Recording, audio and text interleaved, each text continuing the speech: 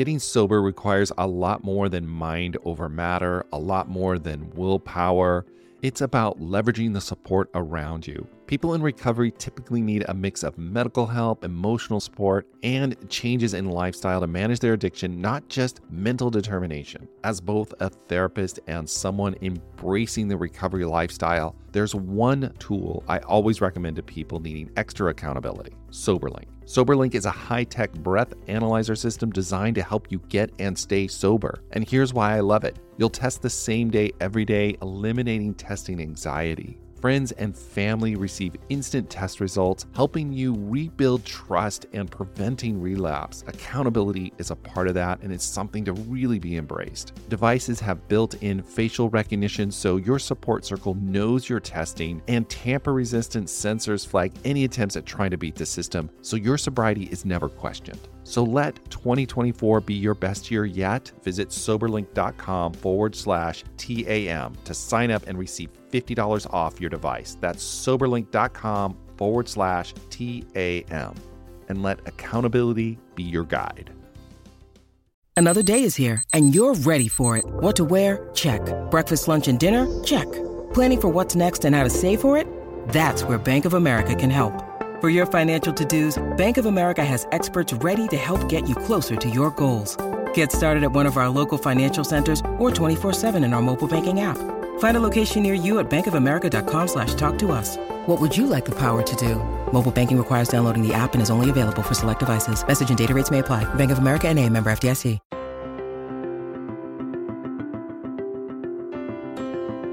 Hello, everyone. My name's Dwayne Osterland, and I'm your host of the Addicted Mind podcast, and this is episode 8.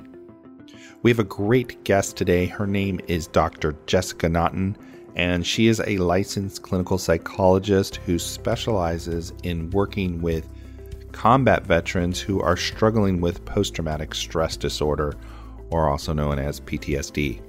And I'm really excited that she's going to be on the podcast today, because one of the things that I've seen a lot is veterans come in who are dealing with some type of addiction, and underlying that addiction is post-traumatic stress disorder. So here they have all the symptomology of post-traumatic stress, and we're going to go into detail what that is and what that looks like. And then they're trying to cope with it by either using a substance or a behavior to deal with all the symptomology, to deal with, all the mood swings, the intense emotions, the nightmares, unable to sleep, all those kind of things. And they turn to an addiction to cope. So I'm very excited. She's gonna talk about how they, at the VA, how they work with this and how they treat it, and what are some of the things that they do to help our veterans get better and do better and thrive if they're struggling with this issue. So very excited. Stay tuned, and I hope you enjoy it. So I'm very excited to have our guest today. Her name is Dr. Jessica Naughton, and she specializes in combat PTSD. She's a clinical psychologist, and I'm so excited that you're here. So do you want to introduce yourself? Yes, I'm very excited to be here. As you were saying, I'm going to be starting again at the Long Beach VA in the Combat PTSD program. I did my previous internship and fellowship training there in the Combat PTSD program. So I'm excited to be back in that role, and also coordinating with the Substance Abuse Treatment Clinic to get help to our veterans suffering from both PTSD and substance use addiction problems. Oh, great. So I'm going to tell the audience a little bit about how we met. Our kids were going to the same school, yep. And we bumped into each other, and we started talking, and I found out that you were a clinical psychologist and that you specialized in combat PTSD. And in my practice, I had clients come in who were combat veterans and struggled with addiction disorders, so we started talking, and I said, hey, you got to come on the podcast and share your knowledge, because this is such an important topic for so many people. And so I said, come on. And so here we are. So I'm kind of excited that you're here. And so let's jump right in. Okay. Let's just talk about what is PTSD, and when we're dealing with veterans, what does it look like for someone who doesn't, we hear that word all the time, right? All over the place. People are talking about post-traumatic stress disorder. but a lot of people don't know what that is or what that means or what that looks like. Can you give us some examples? Yeah. So, I mean, I'll break it down. So, PTSD at its heart is an anxiety disorder. So a lot of the times we see, stress reactions, both physical and psychological symptoms associated with it, right? So in the United States, approximately 70% of people here get exposed to a trauma at some point in their lives, right? Okay. But obviously 70% of people do not have PTSD. It's a much smaller number, right? Okay. So, 10% were people exposed to trauma, and within the combat population, it's anywhere from 20 to 25%. So those combat veterans who are exposed to trauma have a 20 to 25% chance of developing PTSD. Wow. Yeah. Okay. And of course, the more deployments that they go on, the higher chance that happens because they're being exposed to more and more trauma and with less and less emotional resources because those are depleted, right? Long time overseas. When we kind of talk about trauma, can you kind of give an example of what that might mean for somebody who has that? Yeah. So, specifically for combat vets, a lot of what they're being exposed to is their lives being threatened, seeing their fellow soldiers, Marines' lives being threatened and actually taken, right? So, being in situations where you see a Humvee explode in front of you, roadside bombs, happening in a second, but also the trauma of actually having to take a life in some situations, which people don't necessarily think of, but there's a lot of, fallback from that, the reality of having to take a life, even if it is meaning saving somebody else in your unit. So you see a lot of that. They have a lot of exposure to, even if they're not taking lives or witnessing a lot of, unfortunately, dead bodies, civilians having to witness kind of the horrors of war, so to speak. Right, yeah. And so just a lot of death, a lot of, losing people over there that are close to them, witnessing that happening, bombs going off everywhere, having to be on guard 100% of the time. So those are some of the traumas that we often see coming back. Right, yeah. Okay. So they've been exposed to these very intense situations that cause them just a lot of emotional distress or... Yeah, and one of the things with combat vets is that, they're on the job, right? So one of the things that kind of greatly contributes to the development of PTSD is not being able to process that in the moment, right? But there's no time, right? Something goes off, a bomb explodes, truck gets taken out. You don't have time to sit there and mourn your buddy. You have to keep going, right? You see people falling dead around you. You have to keep shooting. You have to keep safe because there's, 50 other people that depend on you being kind of on point, right? And so in the moment, they don't get to process it. They don't get to process it the next day, maybe even the next month, right? Because when you're over, in a combat situation, that's not the type of mindset that you have to have. It's not about being in touch with your emotions and being able to make sense of things. It's about being focused 100% of the time so you can do your job and, decrease the amount of casualties that are happening. So I have a question. Yeah. So do a lot of veterans, like in the moment, it's not like they have this traumatic event and then they have PTSD. Is PTSD something that starts to develop later? So maybe when they get back or they end their deployment or... So exactly. And I'm glad you brought that up, right? Because a lot of, what we call PTSD symptoms, we see as symptoms because they're non-adaptive in the civilian world, right? Right. But over there, a lot of those symptoms really make sense. And this is what I try to tell my veterans is like, over there, these things all make sense, right? Like, so one of the critical symptoms is hypervigilance, right? So being on guard 100%, not feeling safe, right? Well, that over there in a combat situation is actually beneficial to you, right? Not sleeping super soundly, being able to wake up at the drop of a dime if you hear something, that's beneficial, right? Being able to channel your fear into anger and aggression, that's beneficial in some situations, right? Being emotionally numb, right? Like I was talking about, because you can't process something in the moment, being able to just numb out and move on, that's beneficial in a combat situation. So, So does this become more apparent when they come home and they're in this kind of what we would consider normal? Right. So when they start coming home, it's an adjustment to the civilian world where when I look at it, I say that their baseline has changed, right? Their baseline to their environment has now changed. Like their nervous system has actually changed on that very hypervigilant level. Like there's actual changes that are occurring. And so when you come back to the civilian world where most of the time it's safer, that type of baseline is not going to function anymore. And so that's why we start to see it as problematic, because those reactions are no longer adaptive and actually pretty harmful to one's life. Dropping to the floor when you hear a loud noise is going to be somewhat harmful to your social situation, right? Right. Being emotionally numb when you're around your family, not going to be helpful. Having those anger reactions. So now their behaviors aren't fitting into the context that they're now in when they're back home. Right. And it's very difficult for a lot of veterans to come back from that, especially, like I said, after many, many deployments, because that's not their norm anymore. Right. Yeah. So what do we, when we start to talk about the symptoms of PTSD, so what do we start to see or how do we start to diagnose it or define it? Right. So we see several different clusters of symptoms. So some of the hallmark ones, we look at the re-experiencing symptoms. So see, these are things like flashbacks, right? So feeling as if you're back in a war situation. Nightmares. So waking up, kind of blood-curdling nightmares, making your heart race, having panic attacks, being triggered, by things in the environment. So they hear a loud noise, all of a sudden their memories get triggered and they become very anxious, scared, or angry, right? So those are a lot of the re-experiencing symptoms that are pretty classic PTSD.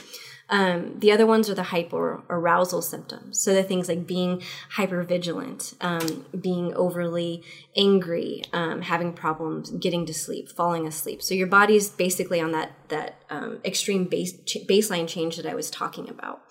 Then you see they're on high alert all the time. Then we see the avoidance symptoms, which are kind of, I see as secondary to those other ones, right? You don't want to be experiencing all that stuff all the time.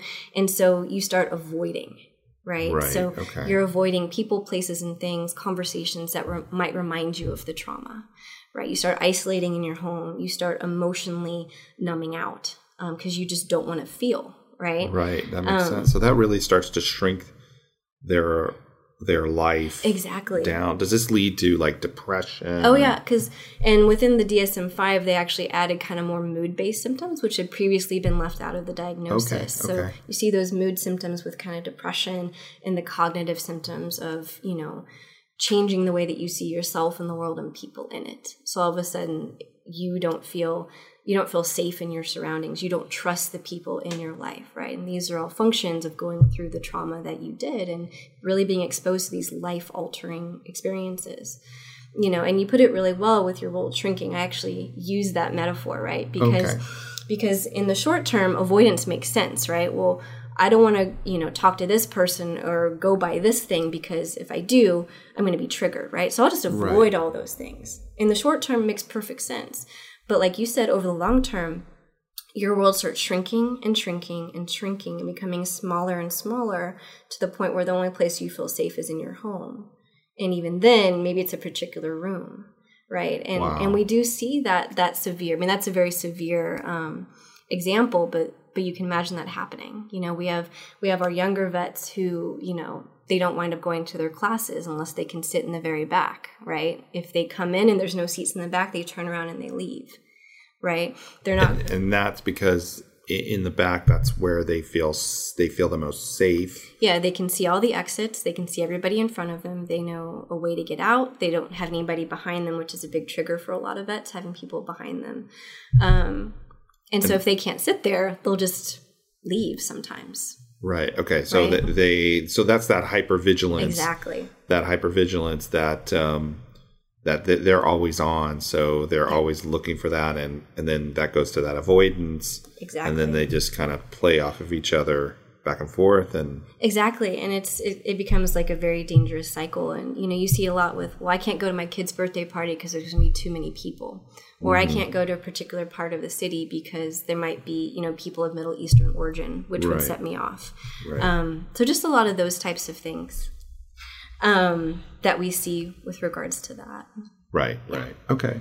And then the other question is some people go to combat and they come back and they don't have these issues, and then other people come back and they do have these issues. And I'm wondering if they know, why do some people get post-traumatic stress disorder? Why do some people not? Yeah. And so that's a really good question. And there's not a perfect algorithm to determine that. Like we can't predict with 100% certainty who's going to get it, but there are some factors that we've been found to be involved. So we always look at like kind of genetic determinants, right? And there's no PTSD gene, but some people are more wired or prone to get anxiety disorders in general, right? So if you come from a family with a history of anxiety disorders, you might have this risk factor of developing an anxiety disorder, right? So you go into combat already with this predisposition, and then you get exposed to trauma, you might have a greater chance of getting PTSD, right? Okay. We also see some kind of environmental determinants. So if you have a lot of social support back home and come from a pretty good family, it increases your risk of not getting PTSD. Okay. Right. It's not 100% like I said, but, the more support that you have, the better kind of emotional disposition you have going in. Those are protective factors, as we like to put them. Right? Okay. So if someone has struggled with childhood trauma, they're more likely, when they get into those kind of situations, they're more likely to have post-traumatic stress. They could, yeah. So if they go into it not having really worked through a lot of those issues, it could be a greater risk factor. For some people who've gone through earlier abuse, they've developed a lot of resiliency factors, which can sometimes be protective. So it's really, like I said, it's not black or white, but we do see that. So kind of unworked through trauma previous to going into combat could increase the risk of combat PTSD. So it can kind of play both ways. It could be protective or it could be... Yeah, depending on, the meaning that you've kind of gained from it, And other things is like how supportive was the unit that you were in, right? Like how much support did you have in that situation? Like were your higher ups looking after you? Did you feel, you know what I mean? So some of those kind of unit situations. Let's see what else. And then kind of your basic stuff, like what you were exposed to. You know what I mean? Like certain types of trauma are more likely to cause PTSD, So witnessing somebody close to you die and feeling like you could have done something, that's a big one, Right, so anytime that you can take on a sense of blame for the situation, even if it's not warranted, those can be very likely to lead to PTSD. Situations like being a prisoner of war, where it's kind of like day in and day out exposure to torture and stuff like that, that's very predictive of PTSD. But I think this is correct, but as I've understood, like the more deployments that you go on, the more exposure to more and more trauma and like not enough time to recover from that, the more chances of PTSD. So what I've read a lot about is just in the military, the stigma about having PTSD. Does that impact your work with veterans as well and getting help? And oh yeah, I mean, I think stigma in mental health is huge. I think surprisingly enough, with the younger guys, there has been some improvement. Okay, that's good to hear. So it's not perfect, but I think since there's been so much in the media about trying to get help and like the Wounded Warriors program and like really making it less stigmatized, we are seeing guys come in a lot quicker, right? So if you look at Vietnam era vets, we're still getting Vietnam era vets who are just now coming in for treatment, right? So they've had 40 plus years of, oh my goodness, right? Because with the VA, there was this stigma of like the VA is a bad place, don't go there, blah blah blah, and it took a while, I think, to get the treatment where it is now, But as far as combat vets go, like the VA does have a really improving program to be able to treat that, and so we do see a lot of the younger guys coming in. Sometimes only a year out from when they came back, sometimes 5 years, which is a huge improvement from 10, 20, 30, 40 years like we've seen in previous generations. So yeah, and what I've seen, I mean, just from the outside as a mental health professional, I've seen a ton of trainings and seminars and workshops around working with combat veterans and working with PTSD and putting that issue in the forefront, which is, I mean, I just think That's awesome. Well, yeah, and actually we have like a lot of universities. So a lot of universities will have some type of program for like returning combat veterans, to get special services, and then get connected with treatment, So there's a lot of more outreach that's occurring nowadays than there was previously. Okay. And so I think that works to destigmatize mental health treatment in general, to come on in. But it's always a struggle. We're always trying to find new ways of getting them in sooner. Getting them in faster, getting them help. I mean, I would imagine the sooner they get in, the sooner they get help, the less their symptoms worsen. Exactly. And probably I would imagine PTSD symptoms worsen over time as they are untreated, become harder to treat. They do, because you start to see the consequences of PTSD. Right. Okay. So you see those consequences to, intergenerational trauma, right? So, dad comes home from war with PTSD, raises children, right? And then they suffer the consequences of dad having, PTSD, because all of a sudden they're not allowed to go play outside with their friends past 5 o'clock. They're not allowed to spend the night at somebody's house because that's too dangerous. Right. They're getting the brunt end of potential anger problems that, the dad or the mom, is experiencing. And so and with that builds resentment and so there's all this family, issues that can occur, with intergenerational trauma and PTSD when it's untreated. What about when a veteran does finally decide, okay, I need some help, where do you start with them, and how do you start to treat post-traumatic stress? Okay. Yeah. So, I mean, within the context of the VA, if veterans come in there, they get seen by providers pretty quickly and then sent to the right clinic. So the clinic that I work in is the PTSD clinic. And so when veterans come to us, it's kind of under the understanding that we're going to focus on your trauma, right? So we do a lot of trauma-focused treatments in the PTSD clinic. If a particular patient's not ready for that, then they get sent to a different clinic to kind of do the work to get there. Okay, what might be some of the symptoms that they aren't ready? I mean, right. So if they're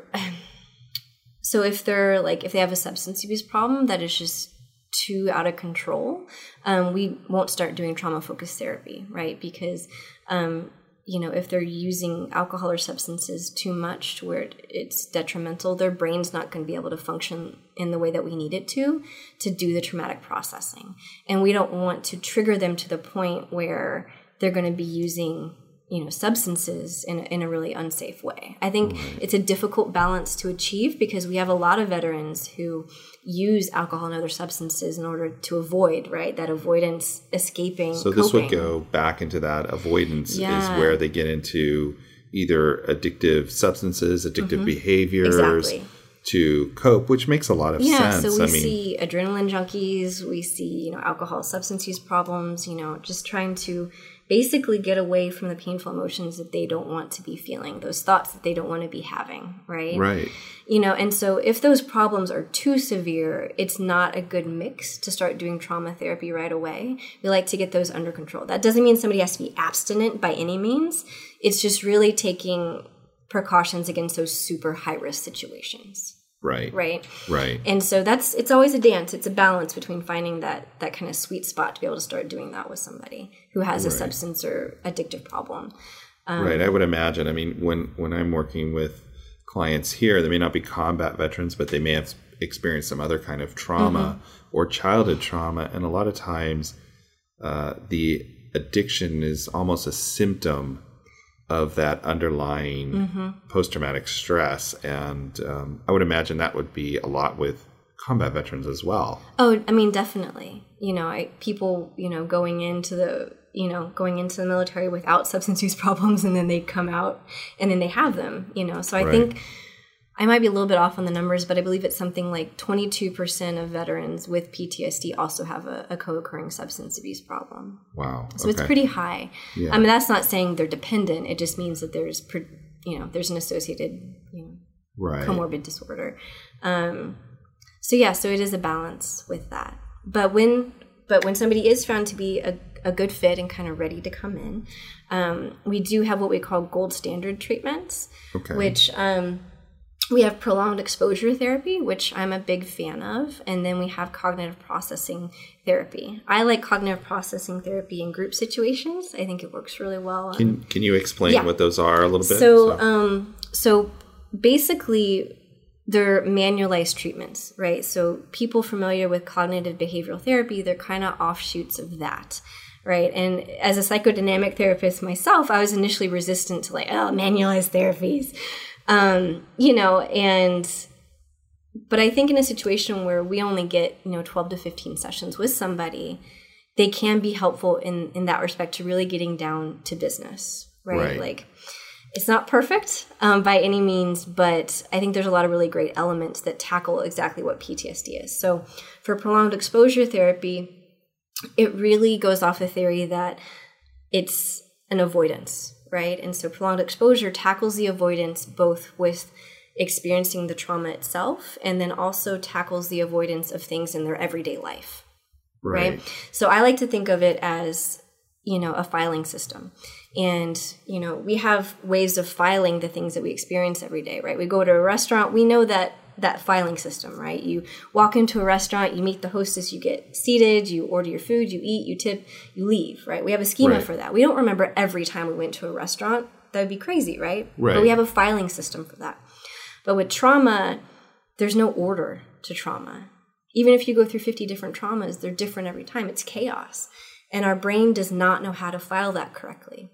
And so those memories are bouncing around, always trying to get out in situations that are very unwelcome to us, right? Right. And so what this therapy does is it's a way of learning how to file the trauma away. It doesn't erase it, but it's saying this trauma is in this drawer and I can bring it out when it's appropriate, but I'm not going to let it come out when it's not.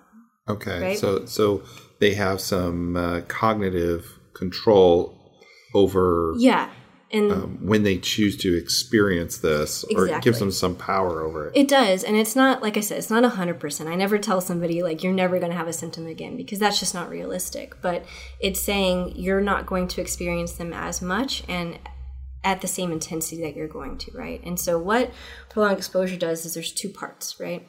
So there's the part where we pick kind of the worst trauma, knowing that the effects of processing that worst trauma is going to generalize to some of the other traumas, right? Right. You pick the worst trauma and basically you talk through it repeatedly, many, many times, right? Because you're training your brain to make sense out of it. Right. And and these are often things that people have never talked about. You have World War II vets coming home who haven't talked about this stuff in decades. And it might be the first time that they ever say something. Wow. Right. So they've been carrying this around. And as we know as therapists, thinking about something in our mind is not the same thing as saying it out loud, right? It's a different level of processing. Right. There's something powerful about giving it a spoken voice and having someone else witness that voice. Right. The witnessing and being able to put it in chronological order, right? Because oftentimes the way we remember something is so jumbled that we start making all these kind of biases. We think it happened in a different way than when we actually put it out there, right? And so what will often happen is each time you tell it, somebody will remember something different. A new thing will come to light and it'll make something click. Right. And plus they're desensitizing themselves to it. Those images are no longer scaring them as much, right? So I look at it as the first time you see a scary movie, you're freaked out because you don't know what's happening, right? You hear the scary music, you don't know what's behind the door, you don't know when the bad guy is going to jump out. You see that movie 50 times, it's not going to scare you. Right. Right? And so it's kind of that general premise of we're desensitizing you to this thing that's causing you fear when you don't need to be scared anymore because you're not in that situation. You are no longer unsafe. It can be a sad memory. It can be it can be one that causes you, anger to think about, but it's not actually unsafe to have that memory. So not so much fear-based. There can be the grief, the loss, the sadness, but the fear of just experiencing that is less. Right. You detach the experience of having the memory from actually going through the trauma.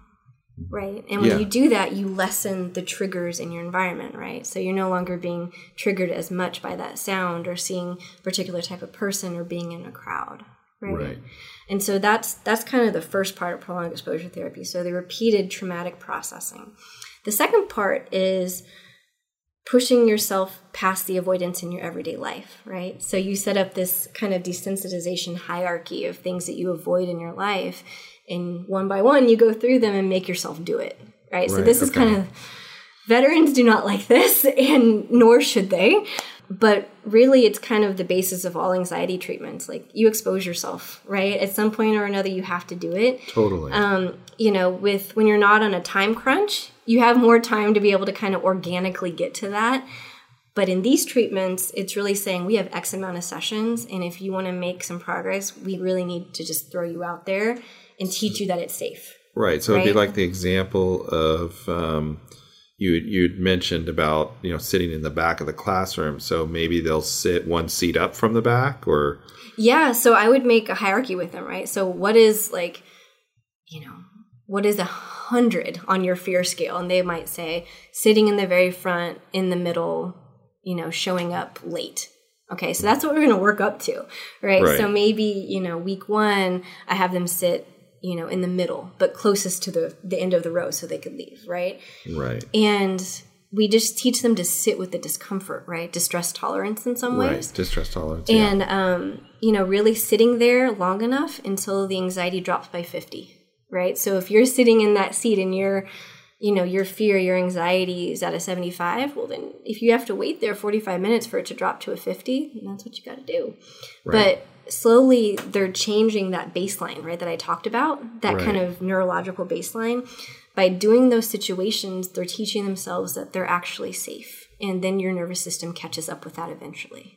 Okay. Right? Okay. So it takes a commitment from them. It really does. To do this. And I can definitely say, you know, none of us want to go into our discomfort. No. And it takes a lot of work. It takes a lot of courage. It takes a lot of to do that. So I imagine for them that's definitely, you know, you kind of I guess you got to kind of be their cheerleader. You really, and that is and you're totally right. That's a really big part of it. And that's where the therapeutic relationship really comes into play, about, you know, in that situation, being able to connect with your patient pretty quickly to get them to trust you, that you know what you're talking about, right? And you're not going to put them in any situations that are dangerous for them. And so really, you have to build that trust. You do. Right and with away. only 12 to 15 sessions, you have to do it very quickly, right? Yeah. And so it really is about them trusting you that you're not going to put them in harm's way, and you really being a cheerleader. So when they do something right, it's like you really let them know that they're doing it. You know, that's awesome.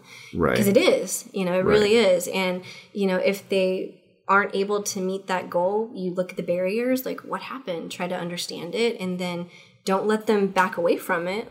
Right. You can't let them back away, because that reinforces that they can't do it.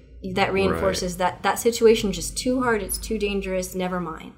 Right? You can't do that. You have to say, okay, you're going to go back out and do that same thing again.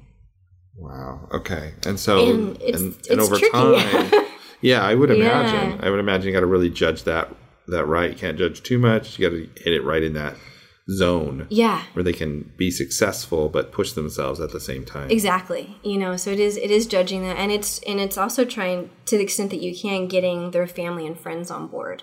Right. Okay. So their family knows, like, they're going through some pretty heavy duty treatment right now, you know, and not to enable their avoidance, but to, again, be cheerleaders, be supportive, you know, but also knowing, like, I always warn patients with this treatment is, like, you're going to see your symptoms go up for a little bit, right? It has to get worse before it gets better. Right. And so every step of the way, I'm trying to provide them with a little bit of psychoeducation about what their experience of going through this treatment is like, so they know that it's normal. Right? Because sometimes you get people coming in, if they're not ready for it, they're like, this treatment sucks, my symptoms got worse, I'm not sleeping. But if they expect that, like, oh, this is what's supposed to happen, and then once they get past that midpoint, they start to see improvement, they're like, okay. Right? Because you can imagine with this treatment, you get a lot of dropout. Yeah, right? I would imagine. Yeah, and so you really have to do a good job about, you know, selling the treatment at the beginning, explaining how it works, the premise of why it works, connecting with that patient to get them on board, to get them through this. And it's it's tricky. Like, it's really hard. There's times as a therapist when you're like, I can't push this patient to tell that story again, but you have to, because you know, like, okay, maybe by the 10th time they tell this, they're going to get through that point where they're not crying anymore, where they're not getting angry anymore, where they're not having to step out and walk, you know, like sit down again, you know, but it's painful. But when you see it work, you know, it works, you know. What's it like when when clients have gone through this and it's successful? What do you see? I mean, for me, I think it's really cool because I'll say, you know, I'll have patients connect with me later, you know, and come back and be like, I was able to go to my daughter's school play. I was able to see her, you know, I was able to take my wife on a date and not leave if the restaurant's too crowded, you know, so they start to get their life back. They do, you know, and they're like, you know, I only had one nightmare last week, which is awesome. You know, from having repeated nightmares every night to one nightmare a week, they were ecstatic, you know, and that's why I always say, like, it's rarely is it going to be 100%. Like, you're going to have symptoms, but that's just part of the acceptance of, like, I know I'm going to have symptoms, but I know that if I go through this, they're not going to happen as often and they're not as going to be as severe. And I think to a lot of guys walking around with PTSD, they would love that. Right. You know? Yeah. So what would you tell if someone's listening to this podcast and either they know someone who's a combat veteran with possibly PTSD or they are themselves, what would you tell them? What message would you want to give them? You know, I think it's just that you don't have to keep living like this. You know what I mean? Like, you don't always have to be experiencing these symptoms at such heights. You don't always have to feel like you have to isolate yourself. Like, you don't always have to feel like you're dead inside and that you've lost who you are. You know, like, people do get a sense of, like, quote unquote, their old selves back. You know, like, I think it's so sad when people are just numbed out for their entire life. And when you go through this, people often say that that's one of the most meaningful things, is getting the ability to feel back. Oh, okay. You know, and because you can't experience the good without experiencing the bad, right? You can't just numb one part of your emotional spectrum out, right? Right. And so once you learn that you're able to go through the bad stuff without cracking, you can experience the good stuff too, you know? And so for people out there, just, you know, there's always treatment available to you if you just ask for it.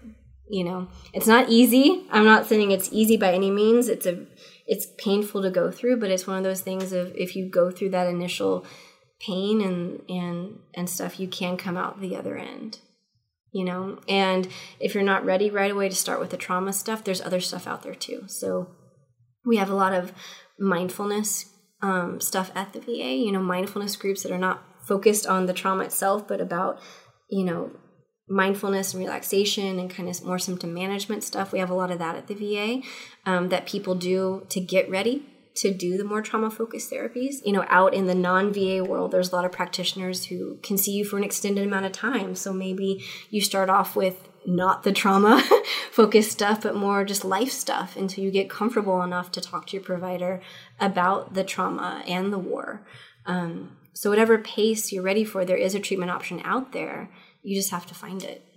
Right. You know? So and reach out for help and get that help. Yeah. It's out there. Just so coming to VAs, going to vet centers, I would say a lot of the private practice or group practice practitioners out there, even if they don't have experience with combat trauma, they will have experience with trauma of some sort, right? And there's a lot of crossover, you know. I mean, there is some particulars to working with combat vets, but I think if there's a good therapeutic relationship, it's not a necessity to have training specifically in combat trauma, right? If that's what's available to the patient and they like their therapist, then you go with that. Right. You know, so there's a lot of great websites out there, you know, Wounded Warriors, the, you know, National PTSD website, the government website gives you a lot of information about the treatments that are out there. You know, vet centers are also a really good place to go. And if someone is in really dire straits, where can they reach out if they really need help right now? I mean, there's always the veteran suicide hotline. I wish I had that number on me right now, but I'm sure you could Google it really quickly to get that. What we'll do is we'll put it in the show notes so they can go to the website, and they can go to theaddictedmind.com/8. Okay. And that will be that's where all these resources will be located. So we'll look that up and put that in there too. So if anybody's out there and you're struggling, please reach out, get some help. If anybody wanted to contact you or email you, or how could they do that?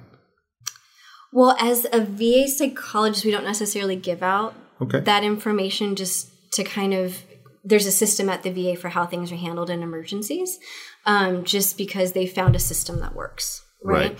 Okay. So basically, if somebody is in very dire need and you're a veteran, show up at the VA's ER, right? You let them know, like, hey, I'm having suicidal thoughts. Hey, I'm having homicidal thoughts. And they will get you in, and they will get you into the right place. So go to the VA, get help. It's there. And obviously, if this is an immediate crisis right now in this moment, please call 911, get help. There is hope. I just want to thank you so much for coming on to The Addicted Mind and being part of this and sharing your knowledge. I just appreciate so much our veterans who have sacrificed so much, that we give them the best care that we absolutely can. So I just appreciate you coming on and sharing your knowledge and taking your time to do that. So thank you. Thank you for having me. I'm very passionate about working with vets and combat PTSD, and I think it's always a learning process that we're learning more and more about, and I think that's what makes treatment better and better over time. So thank you for having me. You're welcome. Have a wonderful day, everyone. Thank you so much for listening today. And I wanted to add some resources to the end here. If you or someone you know is struggling with combat-related post-traumatic stress and is a veteran, they can reach out to the Veterans Crisis Line at the veteranscrisisline.net, or they can call their number at 1-800-273-8255. Reach out to them and get the support that you need. Okay? Thank you very much.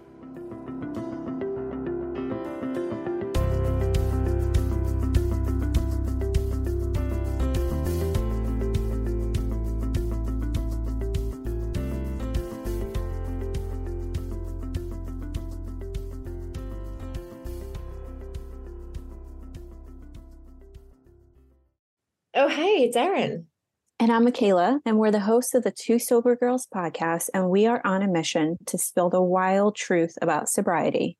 Forget the rosé all day cliche. Sobriety is flipping amazing. Absolutely. It's not just about quitting the drink. It's a gift you give yourself and your loved ones.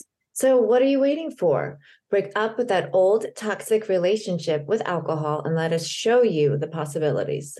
And here's the thing. Everything your precious heart desires becomes way easier without the influence of alcohol. We're not just two sober girls. We're also wellness coaches. We're here to show you how to optimize health, lifestyle, and beauty, feel sexy and alive as F. So stay tuned, because we're rolling out new episodes every Monday wherever you get your podcasts, and trust us, they have your name written all over them. We can't wait to share the magic of sobriety and wellness with you. Subscribe to Two Sober Girls podcast today and come follow us on Instagram for behind the scenes action and send us a DM. We can't wait to meet you.